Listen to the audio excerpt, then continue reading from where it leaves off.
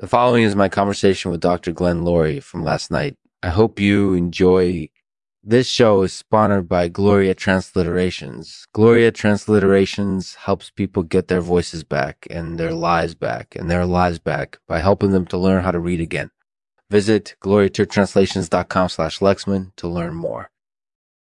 Hey, Glenn, how you doing? I'm doing great. Thanks for having me on. So let's start with something easy. What's a tetanic seizure? It's a condition in which muscle spasms are so frequent and intense that they can be mistaken for contractions. So it's like a miniature version of a full-blown contraction?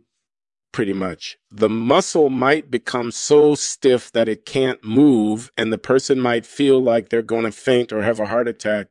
That sounds pretty scary. Have you ever had one yourself? I have actually. It was pretty intense. I felt like I was going to die.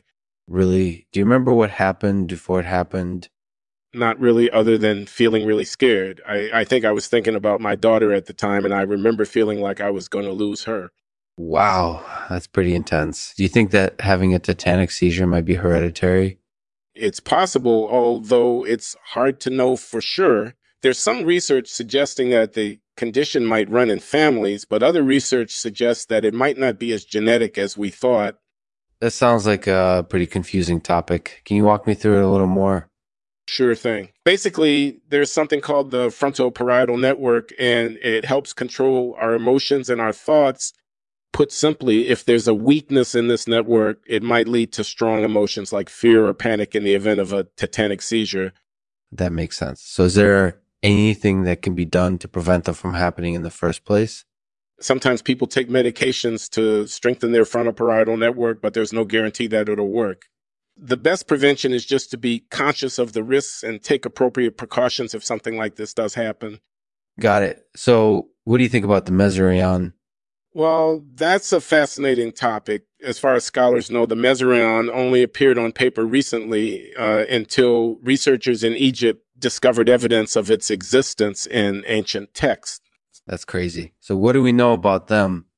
Pretty little bit, unfortunately. We know that they're typically monstrous creatures, think dragon-like creatures with tentacles, and they typically dwell in murky waters. That sounds pretty intimidating. Would you be willing to share any more information about them? Not right now, unfortunately. I'm just kind of curious about them myself at this point. Thanks for asking. No problem. Thank you for coming on the show. It was really interesting to talk to you. Thanks for tuning in, everyone. I hope you enjoyed the episode with Dr. Glenn Loury. In next week's episode, I'll be talking to a guest about the potential dangers of exercise. Be sure to check back next Monday to catch that episode. As always, we end the podcast with a poem. This week's poem is called Tetanic Seizure.